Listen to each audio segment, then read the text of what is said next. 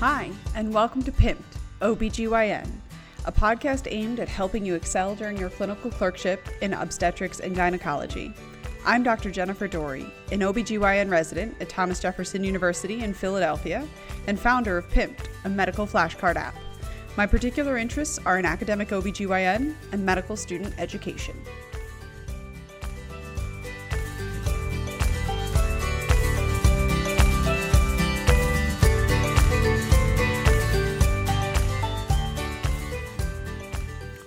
Welcome back. Today we're talking about indications for a cesarean section during labor. So there's a lot of reasons that during labor we're going to call a C-section, as we say it, meaning we are going to recommend or strongly recommend a C-section delivery rather than a continued attempt at a vaginal delivery. One of the most common reasons you might see it, and one of the ones that's a little bit more urgent, is what's called non-reassuring fetal heart tracing. Used to be called fetal intolerance to labor, so you might still hear those words around, but typically people are going to say it's for non-reassuring or non-reassuring fetal heart tracing, meaning a category 2 or category 3 tracing. So again, I'm not really going to go into the different types of categories here because it's really hard to describe verbally only. Review the practice bulletin. There's a very thorough practice bulletin on the different categories of fetal heart tracings. But if you have a category 2 tracing, we talk about category 2 as a really broad category. So this is everything from occasional variables, occasional lates that look great in between, to recurrent late decelerations, but you still have some variability, so you can't quite call it anything terrible yet. So you'll hear people be like, oh, that's a 2C, meaning it's a 2, but it's not a good one.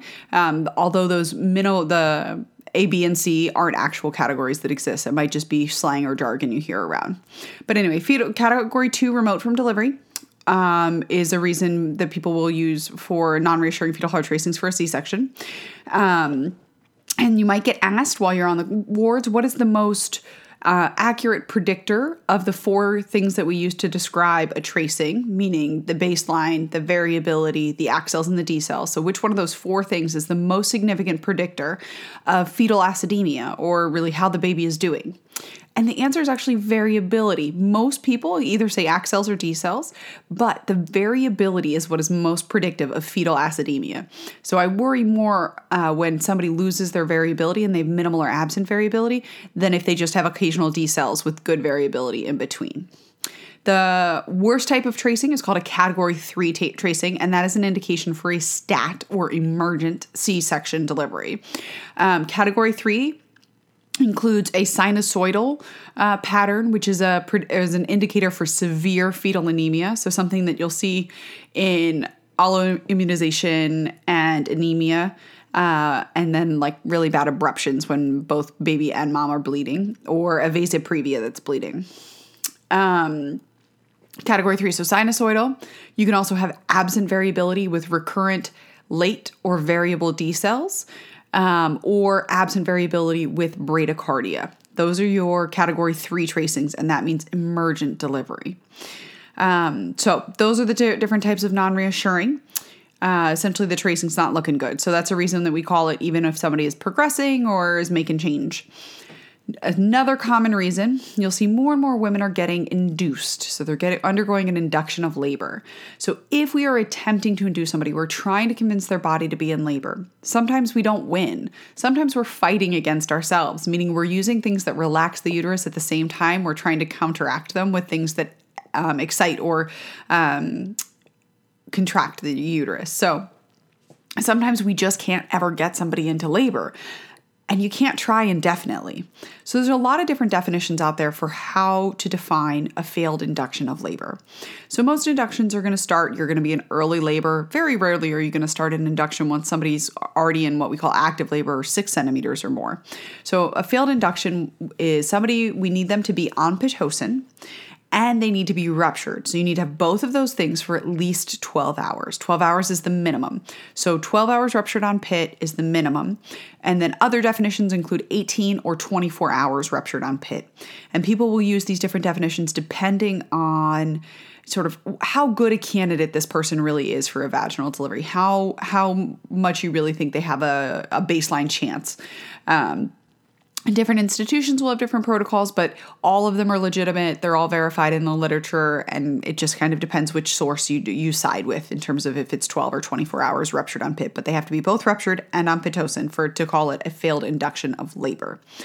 So if you do begin an induction and people start making change, say they get up to 6 centimeters, 7 centimeters, they're now in active labor. Once you are in active labor, you can have something called an arrest of dilation. Arrest of dilation is not something that exists below 6 centimeters. So you have to be active labor, and then you can have an arrest. Because in early latent labor, oh my gosh, it can take hours and hours and hours to make slow change, even days. Sometimes we send women home from triage, to sleep overnight because we're like, you're just not making change fast enough, and you shouldn't be admitted during this very early latent period. So once you're in active labor, we expect for you to make consistent and regular change in the cervix. And by that, we primarily are talking about the dilation. Excuse me. Whew, it's the winter. So, what do I mean by change? So once you're 6 centimeters or greater, I want you to make a centimeter of change. And really what you should be doing is every hour or so. But what is the upper limit of normal? What is the upper limit of what is acceptable? This was defined by a Sentinel paper called the Zhang paper, which is defined was called the Zhang curve. Now the Zhang curve told us that you should make at least 1 centimeter of change every 4 to 6 hours, depending on how good your contractions were. So do we know if this woman's contractions are adequate? And start with, what's adequate? So adequate contractions, we need an IUPC, or an intrauterine pressure catheter. This catheter is going to tell us the true pressure that these contractions create, the amount of power behind this woman's contractions. The tachometer, the external monitor, only tells me the frequency, even though you'll look at different strips and you'll see some people's contractions look beautiful and big and strong and other people's look tiny and wimpy.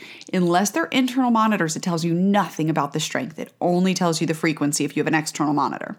So in order to know anything about the strength, we need an IUPC, an intrauterine pressure catheter, and this tells us how strong they really are. The strength is measured in this made-up unit that you will never see anywhere else. It's called a Montevideo unit, of course named for the person who defined it. And you need at least 200 to 250 Montevideo units in order to be adequate contractions. You calculate these units by looking at the change in the contraction, so the peak of the contraction minus the baseline, and multiply it by the number of contractions in a 10-minute period. So if they have adequate contractions, they should be making 1 centimeter of change at least every 4 hours. If their contractions are inadequate, or we don't have an IUPC, so I can't prove that they're adequate, they get 6 hours for every single centimeter in active labor. So if they don't make that, if I don't have an IUPC and they are still unchanged over 6 hours, that's called an arrest of dilation.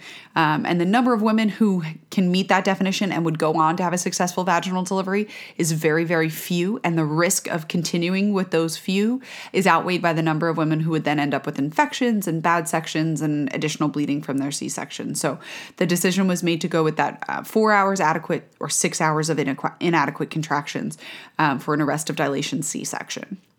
What if you get to complete? Do you ever C-section somebody who's completely dilated? You can C-section somebody for what's called an arrest of descent. So if you get to completely dilated and you're pushing, there is a point at which we say you're pushing, but baby's not coming down. You're not making progress in terms of that station. You're not increasing your station. So how long do you get? In my head, I always start with the longest time possible. The longest time somebody gets is a prime, or somebody who has never had a vaginal delivery before, with an epidural. So a prime with an epidural gets 3 hours. And 3 hours with no change. So if you're pushing 3 hours, but you're making change, you're increasing that station. Baby went from +2 to +3 to +4. It's not a hard and fast rule. It's 3 hours without change. So if they are pushing 3 hours and they're making change, we can let them keep pushing, or we can offer an operative vaginal delivery, which we'll talk about later. But they get 3 hours at a minimum. Now, a prime, or somebody who has not had a vaginal delivery before without an epidural, gets 2 hours. So I always think of it, prime with an epidural, 3 hours, and you subtract an hour if they don't have an epidural, and you subtract an hour if they're a multip. So then a multip with an epidural gets only 2 hours, and a multip without an epidural only gets 1 hour.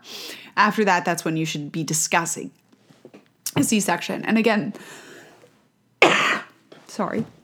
That's if they're not making progress.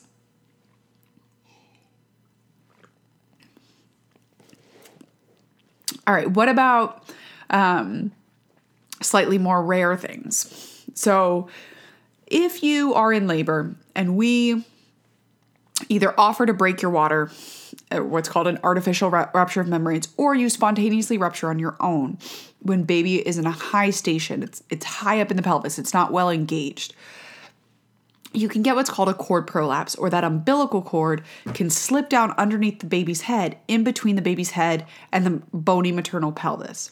The problem with this is that between the fetal head and the maternal pelvis, this cord can get squeezed, and it can, the pressure of the baby's head on the maternal pelvis can be greater than the pressure of the blood flow, essentially cutting off the blood flow to the baby. And this can obviously lead to hypoxia for the baby and eventually death. So a cord prolapse is an emergency. Somebody will keep their hand within the maternal vagina and try to reduce the baby's head, reduce that station, and make more room to make sure that the cord receives adequate blood flow. And literally it's called riding the bed. If your hand is in that vagina, you are riding all the way back to the OR and your hand is remaining there until the baby is removed via C-section. So you get draped under there and everything. It's not a good thing. You don't want to see it happen, but if you do, it is a true emergency. Another reason that we call sections really before people get a whole lot of chance to start their labor is if they're in not a good presentation, a not vertex presentation. So if their head is not straight down. So if they're breech, their butt is down. They're transverse, meaning they're laying sideways, or they have a compound presentation where, say, the elbow is presenting first because the baby's got their head or their arm crooked over their head and it's the elbow first. Those are reasons, again, that we would do a C-section. Back in the day, breech extractions, as they were called, or breech vaginal deliveries, were more common. The risk of a breech delivery is that the baby's head is the biggest part of the baby, and that head can get entrapped within the maternal pelvis. Think about how long it takes for that for the mom to push the baby's head out.